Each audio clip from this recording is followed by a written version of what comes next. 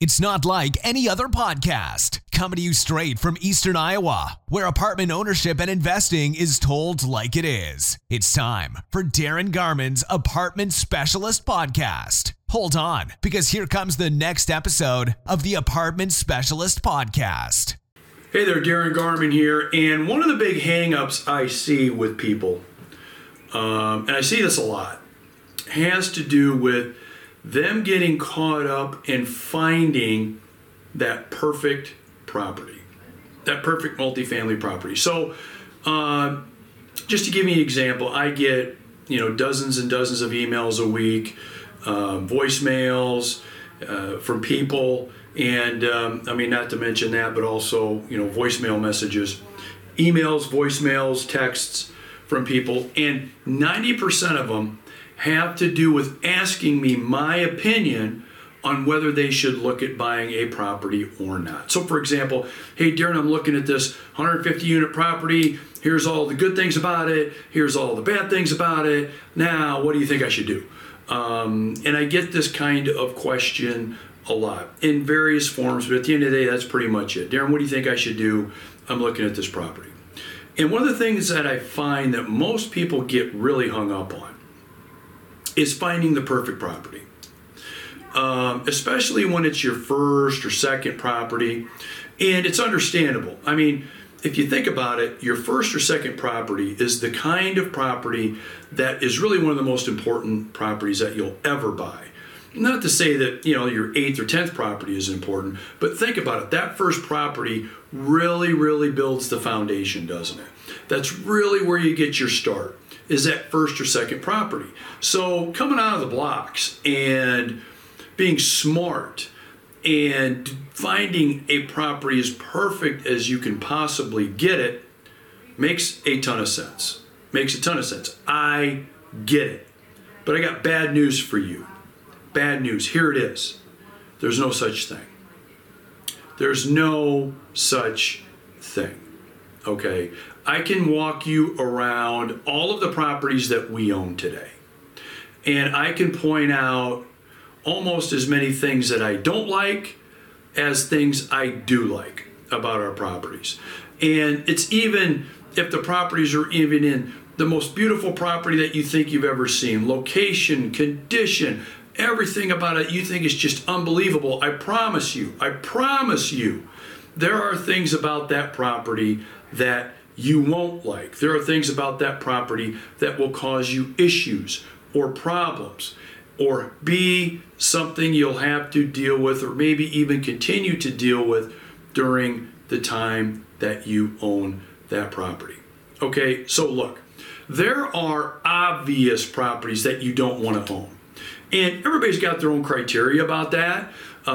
If you've read any of my books, you know what my criteria is. So if you read The 9-Month Investment, if you've read Renter Nation, if you've read Paranoid Banker Secrets, if you've read any of those books that I've got, and they're all available on my website, by the way, darrengarman.com. Download them for free. They don't cost you anything, darrengarman.com.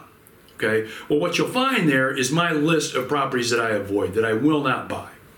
And everybody's got their list. Everybody's got their thing that they want to avoid. So everybody's got their criteria.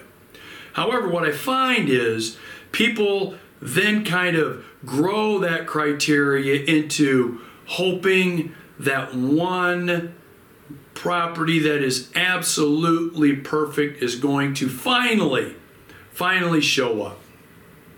Well, these people that think this and go through this process end up frustrated, and many times they end up not even moving forward with multifamily or their next property because they're holding on too tight, man, to that perfect property. So what do you do here? I mean, you want to be smart. You don't want to make any mistakes. You don't want to be foolish. But on the other hand, you've got to pull the trigger and get into owning a property. So what do? Pretty easy. 2 things. Number 1, realize, like I've already said, there's no such thing as the perfect property. Get that out of your head, that you are ultimately going to find that perfect property. Okay? You don't want to be like my friend Merv. Merv, that's right. Well, I had a friend of mine, his name was Merv, And Merv, for a period of 5 years, would contact me 2 or 3 times a year. He'd say, "Hey, Darren, can you go out and show me some properties? I want to buy a 4-unit or 8-unit property. I'm ready to buy. I'm ready to go. I got the cash. I'm ready to go." So our brokerage team and myself, we would go ahead and we would help Merv go look at properties. And I want to tell you, over a 5-year period, we found him some properties he should have bought. And to the day that this man passed away, I can tell you he was thinking, should have bought that one. Should have bought that one. And he never pulled the trigger. Why? He kept coming up with excuses and reasons because the properties that we found that we thought you should buy this just weren't perfect. So, you don't want to end up like Merv, going to your grave, having the thought of, I wish I would have done that, should have bought that, should have pulled the trigger there. You don't want to be having those kinds of conversations, man. You don't want to be doing it. Okay, so again, number one, you want to know you're not going to find the perfect property. It's not out there. That perfect multifamily property is not out there. Okay, again, follow your criteria. We've all got them, but you've got to have some flexibility. Okay, that's number one. Number two, learn to live with imperfection on the properties that you look at and find. As long as the majority of things are in your favor, you'll be fine.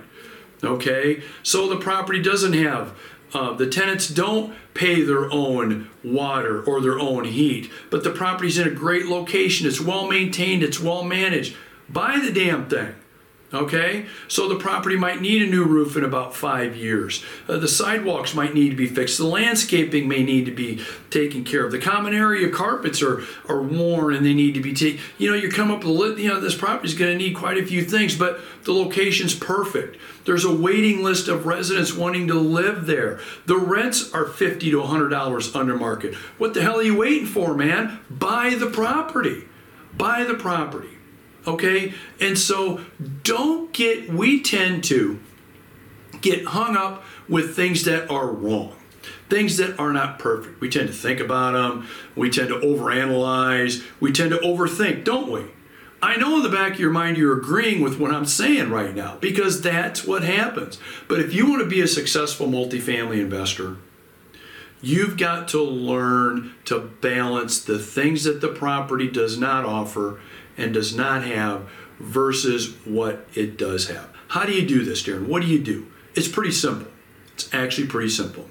You look at the property, you stand there, and you then visualize in your mind, you picture, what will this property look like in 5 years? What will it look like in 10 years if I were to decide to sell the property? So I buy it today. In my mind, I'm buying it today. The things that I think I would be doing to this property or possibly not doing to this property. How will this property look in 5 to 10 years down the road? All right? If you get, I'm thinking my vision's telling me it would look great. I'd be able to do this or that. I'd be able to make things the way that I think it would really bring a lot of value to the marketplace. Man, you got to look at pulling the trigger. The second part of that question then is, what's the area and the location looking like 5 to 10 years down the road? Okay? Is there growth, economic growth going on around the location? Or are there boarded up windows on houses? Are commercial properties vacant, falling down? What's going on? Is there a lot of graffiti painted all over the place? What's going on around there? And so if you're looking at this property and it's not perfect, but you're looking at bringing a lot of value to the market in 5 or 10 years based on what you may do to the property, number one, and based on the area and the location where it's going, number two, you damn well pull the trigger on that. You buy that. Is it going to be perfect? No. But what won't happen, my friend, is you won't be down the road 15, 20, 30 years having that discussion with your buddy, with your kids, with your grandkids, whoever it is, and you're saying this, that 150 unit property on Main Street, we had a chance to buy that about 30 years ago, and because the tenants didn't pay their own water bill and some landscaping work needed to be done, and the garages needed repaired and the driveways needed, we decided we weren't going to buy that. I heard that we could have bought it for $4 million and it recently sold for $40 million. I mean, yeah, but so you don't want to be having that conversation. Okay, so get imperfection out of your head and know you're not going to have, get perfection out of your head. That's what I want to say. Get perfection out of your head, man. No, you're not going to find the perfect property. Be able and willing to live with its imperfections. As long as it passes those litmus tests, it's going to be one you're going to want to pull the trigger on. All right? So I want to hear from you on this. Give me some feedback. What do you think? Have you run into issues? Have you run into situations where you've been too much of a perfectionist in buying a property and you found out later on it should have been a property you should have purchased, right? You find later on that, yeah, I should have bought that. How many times have you had that conversation? And by the way, if you're continuing to have that conversation, you want to make sure you're doing something not to have it, and that is eventually pull the trigger and get perfection out of your mind.